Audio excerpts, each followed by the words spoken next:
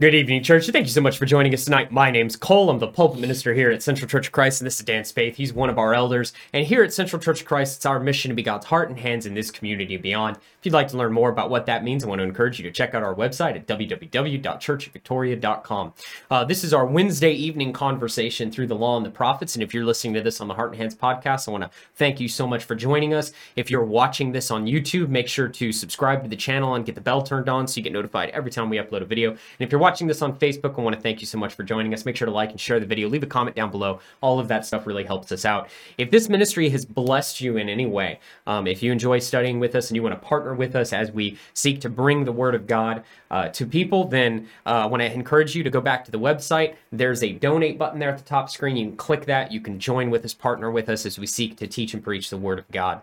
We're going to be in Exodus chapter 19, about midway through the chapter. I'm excited to jump into it, where we're seeing a major step towards God's promise. Last week, I mean, this is where it starts. That's right. Well, I mean, this is certainly, yes, it's certainly a step. We're starting a whole new chapter. We are, yes, a whole new step here. Yeah, it's the beginning of the covenant at Sinai, the law of Moses. It's awesome. It's awesome. Everything before that was to get to here, and then we're gonna move on. That's right. So. This is where investigating how God is bringing redemption to the entire world through the family of Abraham, and it's an awesome study. So I'm excited to get into it, brother. Why don't we pray? Let's go.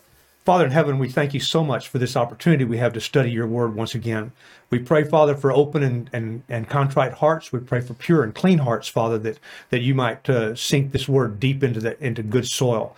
Father, we thank you for all those who are watching. We know that there are people watching that have issues and have things going on, and we just pray for them and pray for each situation that's out there, and help us this evening to go through this text and make it as simple and as easy to understand as we possibly can. And thank you, Father, for all those who will be touched by what your word has to say to them today. And it's in Jesus' name we pray. Amen. Amen. Right. I think it's something we need to really. I think between us, just clarify that what we're trying to do here is we're trying to make this as easy to understand as possible. Right. To navigate just a conversation through the book, through the Old Testament, the Old Law and the Prophets, and just make it easy, because the Old Testament's hard to understand. People start reading the book and they start in Exodus or Genesis and they get to about Leviticus and they crash and burn because it's hard. Well, and we're moving or transitioning into some of that more difficult text, right? Yeah. In Exodus 20, we have the 10 Commandments, but pretty much Exodus 20, 21, 22, all the way. Really, there's a little bit of narrative in 24, I believe, and then it's pretty much all commands and law and all of these things up until 32. Mm-hmm. So we might jump here pretty heavily and jump through some of this law. Absolutely. We're gonna take a look at it. Not really 100% sure yet, but. Well, there'll be some of it. It will. What you need to understand is the law was a thing given to them to help them navigate and help God to bring Jesus in. It's part of their covenant. Yes. So when we think of the law, right, and this might be a good time to kind of talk about this, but when we think of the law, we think of legal text. But we've been in the law, the Torah, right, since Genesis. The Torah, the law, is made up of Genesis, Exodus, Leviticus, Numbers, and Deuteronomy. And it's got divisions in it, right? So we have the patriarch and the story of the patriarchs in Genesis. And then we start to see Moses and the covenant that came under Moses. But starting in Exodus 20 and moving forward, and in Leviticus especially, we're going to see a lot of law code, very kind of traditional, what we think of law code. Very detailed. Very detailed, very don't do this type of thing, right? We're going to see a lot of that, but all of that applies to the covenant at Sinai. And it was God preparing himself a people that would stay clean and realizing all along that this was never going to be good enough to get to ultimately to us where we need to be, because we'll get that later on. So God says a couple of times throughout this area that his desire, and we're going to especially see this moving throughout the rest of Exodus and into Leviticus, that God's desire is to dwell among his people. Mm-hmm.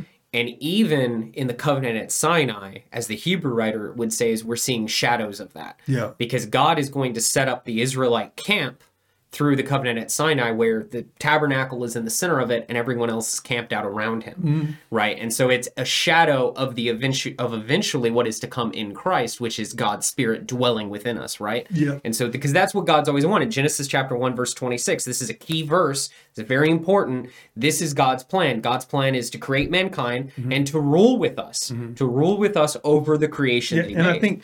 I think somebody watching today and they're saying, I don't have a clue what he's talking about. Well, let me make it simple. God gave him a law to create a people, that to develop a people that he could bring Jesus from. And Jesus ultimately is going to finish the law, finish it, boom, and it's going to be done.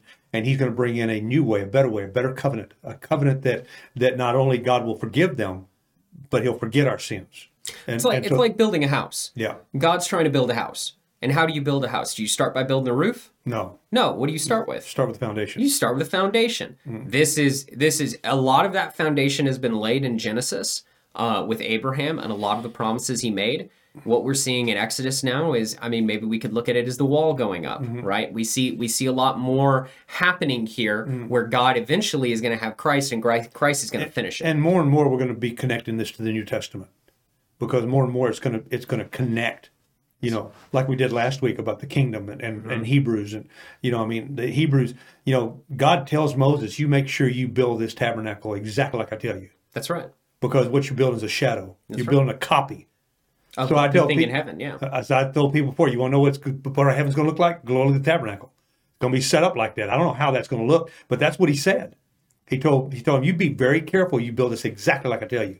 And he's telling them this, make sure that you put this law down and you make it exactly like I tell you, and then he's going to tell him, you give it to Joshua. You make sure you give it to Joshua so he can carry it on, because it's important, because this is where salvation is going to come from. Not through the law, but through what Jesus is going to do with the law and at the end of it. And you're going to be able to recognize it because you have the law. Yeah. So Paul suppose they should have. should have. Well, did. and a lot did. A lot lot did. We go to Nicodemus chapter 3, and he goes, teacher, he's John a chapter Pharisee. John, excuse me, with Nicodemus the guy. in John chapter 3, where Nicodemus is a Pharisee and a member of the ruling council in Jerusalem, so a member of the Sanhedrin, and he comes to Jesus and he says, we know you're from God. Yeah. Well, who's we? Yeah. Yeah, the Pharisees and the ruling council, they knew. Yeah. They just didn't care. Yeah. All right, and actually that leads us to our question. I know we're 7 minutes into it already, but that's really our question. We're going to see some really awesome things happen. God's going to come down on this mountain and fire. We've already seen some awesome things happen, right? The plagues in Egypt, the pillar of cloud, the pillar of fire. We've seen all this stuff. So these people have witnessed God acting. They've got front row seats to it, okay? Yeah, but here they're going to hear him. Here, they're going to see him descend on the mountain. They're going to see all this They're going to see this cloud and they're going to hear him come out of here, right? Okay, and here's my question. If God went up and set up, not if, why doesn't God go set up on a mountaintop today? He already did. Jesus. But wouldn't more people follow him if he just went and set... These people aren't going to follow him either. What do you mean? They're not going to follow him. He's going to kill them by the thousands because they won't do what he tells them. Wouldn't they do what he tells them? If you believed it, that you saw this cloud and you heard this voice, wouldn't you think that would cause you to, boom, instantly march in step with God? Of course, you think, but that's not what happens. That's not what happens. When you see God work his power in our lives today, doesn't it seem like that you would get people that would be very, very obedient and very compliant to him? Wouldn't it? That's not what you get. Why not? Why don't you? Because it doesn't matter. God knows that. It doesn't matter. He already went to the mountaintop. In Luke 16, he said the rich man and Lazarus dies, the rich man dies, and the rich man's got all he ever wanted. Lazarus, a poor beggar man, dogs licking his sword, and they both die, and they both go to the afterlife. And Lazarus is in Abraham's bosom, and the rich man sees him and says, "Oh, Father Abraham, please send Lazarus, to dip his finger in cool water to quench his burning sword." Because the rich man is on fire. He's on fire. He's burning, and he said, "Man, can't do it. Can't do it. There's a great gulf there. Can't get to you, and you can't get to us." And he said, "Well, then send him back to my brothers and let him tell them so they won't come to this place of torment." And he says, "Because surely if someone comes back from the dead, they would believe." And Abraham says, "Nope, not even if someone comes back from the dead." He came back from the dead and they still didn't believe. If they could have killed him again, they would have. Well, and let's clarify what we mean by believe. They rejected his claim They rejected as king, John chapter 3. and son of God. That's what they did. It's Yeah. not that they didn't believe he was from God. They did. They knew he was from God. They didn't care. And that's really the crux of this statement. We don't care. Yeah. God can set up on a mountaintop and we don't care. No. Why? Because we want what we want. Yeah. It's true then and it's true today. Yeah. That's the problem. And this is why the new covenant is so important. The old covenant, go ahead. God never promised he's going to come sit on a mountain. No, he didn't. He promised he was going to come, and he promised he was going to come and redeem us. Mm-hmm. That he did promise, and he did. And he did. He just didn't come their way. And today, you know, I remember when I was baptized into Christ. I remember, you know, I've been a part of the denominational world for my whole life. I was 30 years old, had a wife and 2 kids, and one on the way. Mm-hmm. And I'm looking around and going, this can't be this easy. This can't be true. That I've been washed by the blood now. That it wasn't easy, but that's the way it felt to me. And people, I saw people walk away and say, "That's not possible. It can't be that easy. There has to be more to this than that." We've talked about this before. I've got to earn my way. Yeah, how come I can't? Well, I got to have some boxes to check. Didn't we just talk about that a while ago too? You know, we're going to see these people in Exodus 32 do exactly that. Yeah. God says, "This is what I want from you. This is what I expect from you," and they turn around and go, "Yeah, but we don't like that. We're not going to do it that way. We're going to do it our way. We're going to make God. We're going to make Christianity. We're going to make religion in our own image." Yeah. And that's really what they do. Is they turn God into. Isn't that what's idol. happening today? And that's what people do today. Yeah, absolutely. Yeah, I mean, they're great churches with 4, 5, 10,000, 15,000 people. It doesn't necessarily matter what the book says. They don't care what the book says. Did I feel good? Was it a vibrant experience? When I went to worship, did I come out and all jacked up, juiced up? And that it must have been okay then. Doesn't matter what God says. Doesn't make any difference. So we're doing the same thing. In our culture, 2022, we're doing the same thing that they were doing back in the first century with Jesus. Well, and the important thing to remember is it doesn't matter if God sits up at a mountaintop or not. Look at what happens here. Yeah. On the morning of the third day, remember, they've gathered around this mountain. They've been verse given, 16. Yeah, this is verse 16 in Exodus chapter 19. Yes, Exodus chapter 19, verse 16. I'm reading out of the NIV. They've set up at this mountain. God has given them marching orders. The people need to be consecrated. They need to be washed. They had to prepare themselves for the third day. So on the morning of the third day, there was thunder and lightning with a thick cloud over the mountain and a very loud trumpet blast. Everyone in the camp trembled. So this is a terrifying thing. You know, if you're trying to get it in your head, what did this look like? You know, for me, I picture Independence Day. Mm-hmm. When that alien shuttle is coming through the atmosphere and there's all that cloud, and because it's so large, it's entering the atmosphere and it's all this fire and smoke and lightning and all that stuff. That's kind of what I picture in my head, is this event coming out of the clouds onto the top of the mountain. And then Moses led the people out of the camp to meet with God, and they stood at the foot of the mountain. Mount Sinai was covered with smoke because the Lord descended on it in fire. The smoke billowed up from it like smoke from a furnace, and the whole mountain trembled violently. As the sound of the trumpet grew louder and louder, Moses spoke, and the voice of God answered him. Even in an ancient Near Eastern culture such as the Israelites, this is whacked. Okay? Let's be very, very clear. This is nuts, okay? In the ancient Near Eastern culture, gods don't do this. Not like this. Mm-hmm. And this is crazy. They have seen, these people have seen this entity that calls himself God, right? Who says that he is their God, do things that nobody else has ever seen. So much so that 40 years later, a prostitute in a town in Jericho is going to know about the things that this has happened, right? That's how monumentous this stuff is. So this is nuts. We should not read this and go, "Oh, this is just a normal day for them." This is mind-boggling crazy. Think about Moses. He's writing this, and he's trying to capture what had gone on, and he can't come up with words. God's writing through him, and there's no words, and he's reading this as he's writing. He says, "You had to have been there. Yeah, you had to be there. You had to be there." You know, this does not do it justice. You know, and I'm thinking, and that's why I told people all along, man, sometimes you got to read between the lines. You got to read what was going on. You know, I don't know what an earthquake feels like. I've never been in one. I'd like to talk to someone who has.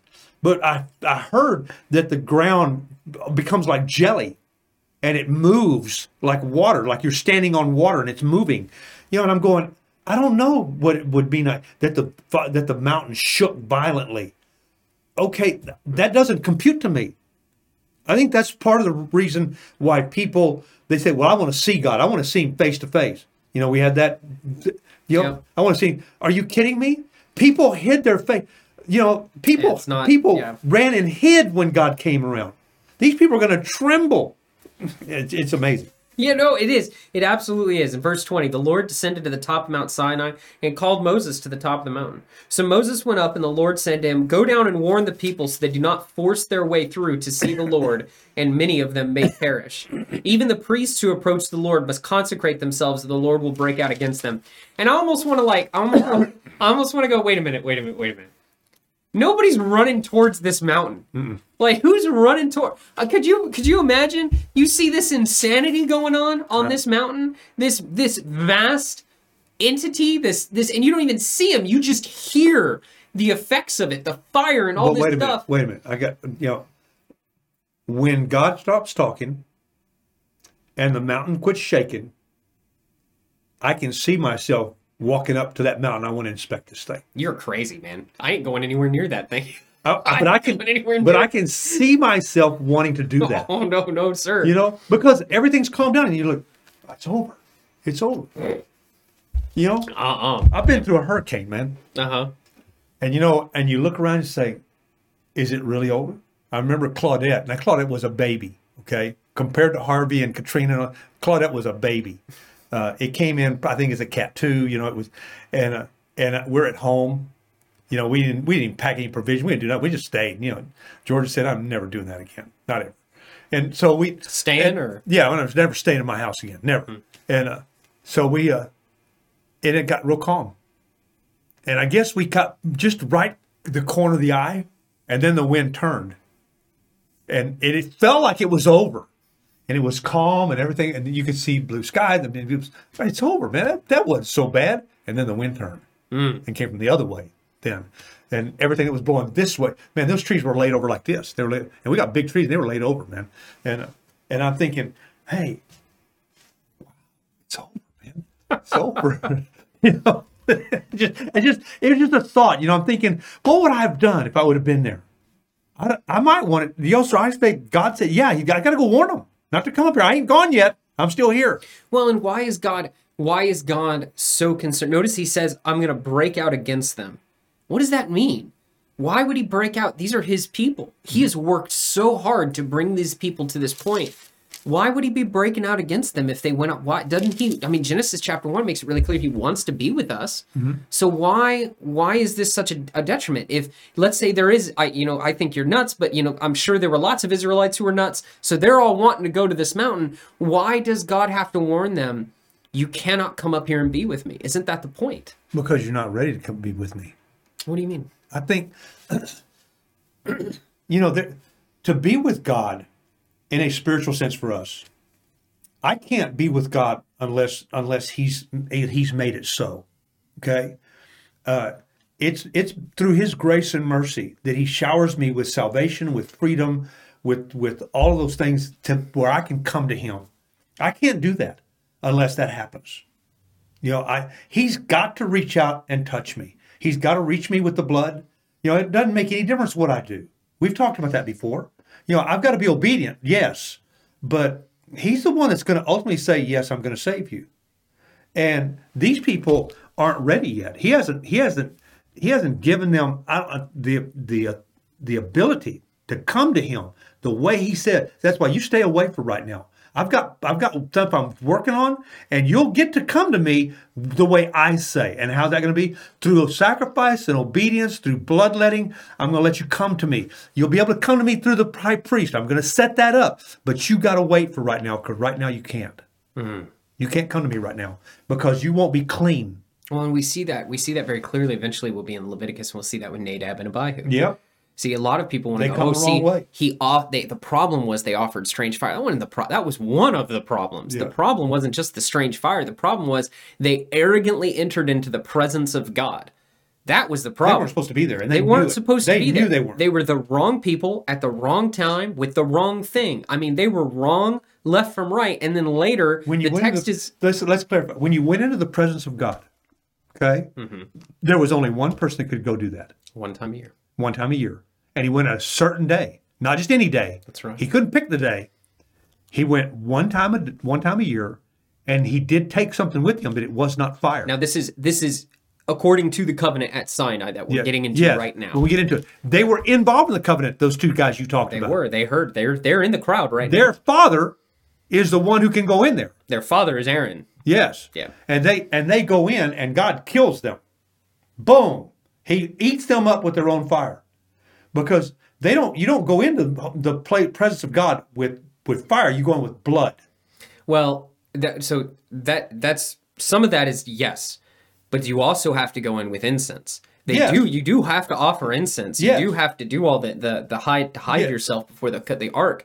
But with Nadab and Abihu, the problem wasn't just the fire. We camp on that fire. Oh, they brought strange fire before the Lord. Yes, they did. They brought strange fire before the Lord. But they also went in before the Lord. They're the wrong people. They went in when they weren't supposed to. They went in when they weren't called. And what happens when sin enters into the presence of God? Not, yeah. Gone. And that's exactly what happened to Nadab and Abihu. That's why God has to clean us and perfect us. The issue, what we're seeing here, the precedent we're seeing that is being set is, ever since the garden and man was cast out of the presence of God, how we enter back into his presence matters. Yeah. We can't just do it however we want. Jesus said, I am the way, the truth, and the life. No man comes to the Father but through me. Yeah. They're going to eat with somebody on the top of this mountain. Who are they eating with? John says, nobody's ever seen the Father. Or Jesus says it in John's gospel. Nobody's ever seen the Father. Who are they eating with on the top of that mountain? They're eating with him.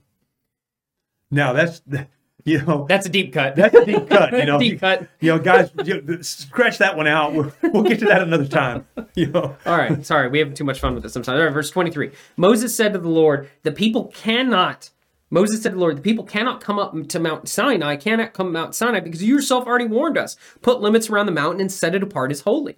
The Lord replied, go down and bring Aaron up with you.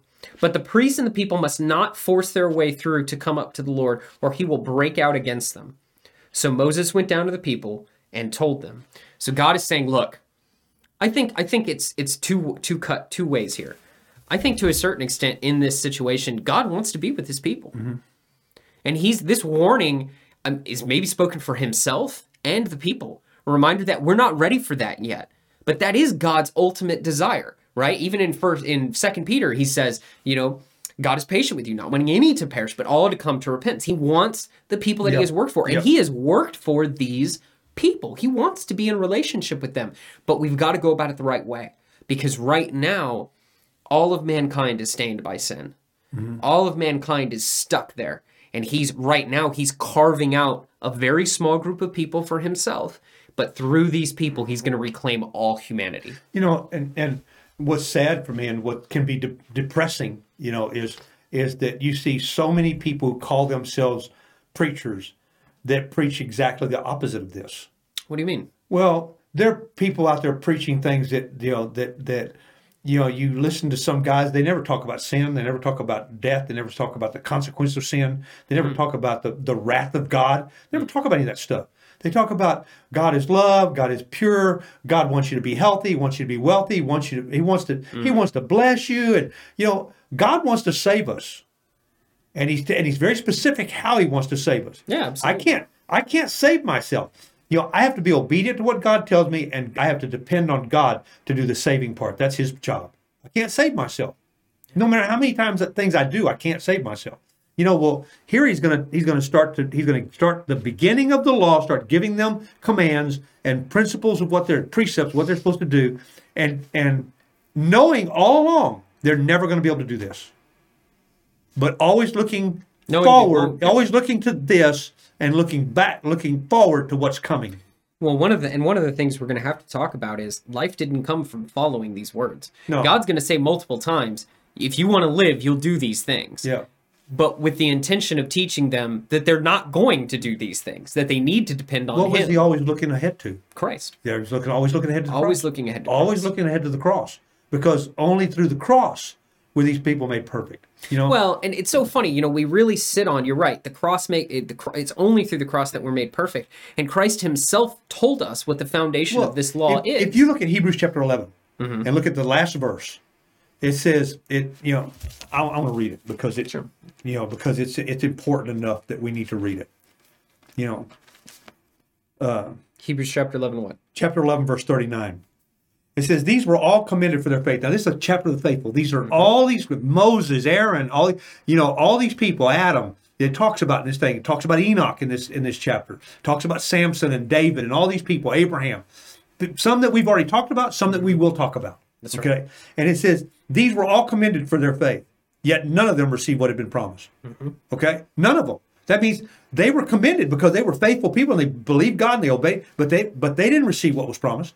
And he said, since God had planned something better for us, so that only together with us would they be made perfect. So who's the us? He's talking to the church. He says, guys, look around. He said, God planned something better for us. He planned Christ for us. That only together with us could those people be made perfect. That means no matter how much they did, no matter how much obedience to this law they do, they can never be right, because God's always looking ahead to the cross and to Christ. And he said, I'm going to carve out for myself a nation of people. And they're going to be that nation of people because of my son. Could they do it? Would they do it? These are two fundamental questions, right? There are those who would say, could they be obedient to the law? Could they be obedient to the law? And there's going to be those that are going to say, yeah, they could do it, right? And then there are others going to say, they'll say they could do it, but they won't do it. While others would say they could not do it. I'm not interested in that debate. What I'm interested in what actually happened, and what happened is they did not do it. Whether they could have done it, there's texts in Ezekiel where God says very clearly, I gave you commands that you weren't going to be able to follow. Yeah. So he tells us in Galatians that that anybody under the law was under a curse. Was under a curse. So what we're going to see in Exodus chapter 20, which we're not going to get in today. That's the beginning of the 10 Commandments. We're going to see God start giving this law. And he's going to start giving it. We're going to see a break in Exodus 24 where we have the narrative come back in. And I think that's good we don't get into 20 because chapter 19 is that it's the beginning. It's the beginning of it. It's the beginning of God coming down to have a relationship with his people. Yeah. He's going to start it with Moses. He's already started it. He's got a relationship with him because he's been leading them. But to have that intimate relationship that he has with us. This is where it starts. This is very powerful for us. What's funny is it starts here and it ends here. Yeah. Because in Exodus 32, they're going to break the first command. They're literally just told, these are the commands these are the things I want you to do. God says, okay, to be my people and for me to be your God, these are the things I want you to do. That's going to start in Exodus 20. Yeah. God says, this is it right here. First thing they're going to do. 24, Exodus 24, they're going to agree to it. Yeah. They're going to hear God. They're going to hear it all, and they're going to say, yeah, we want to do it. I think it's 24. It might be 20. I might be mixed up on my chapters. But the point is they're going to hear what God has to say. They're going to agree to it. And then Moses is going to go back up on the mountain again, and he's going to get more of this covenant, more of this agreement, more of the things that they're supposed to do.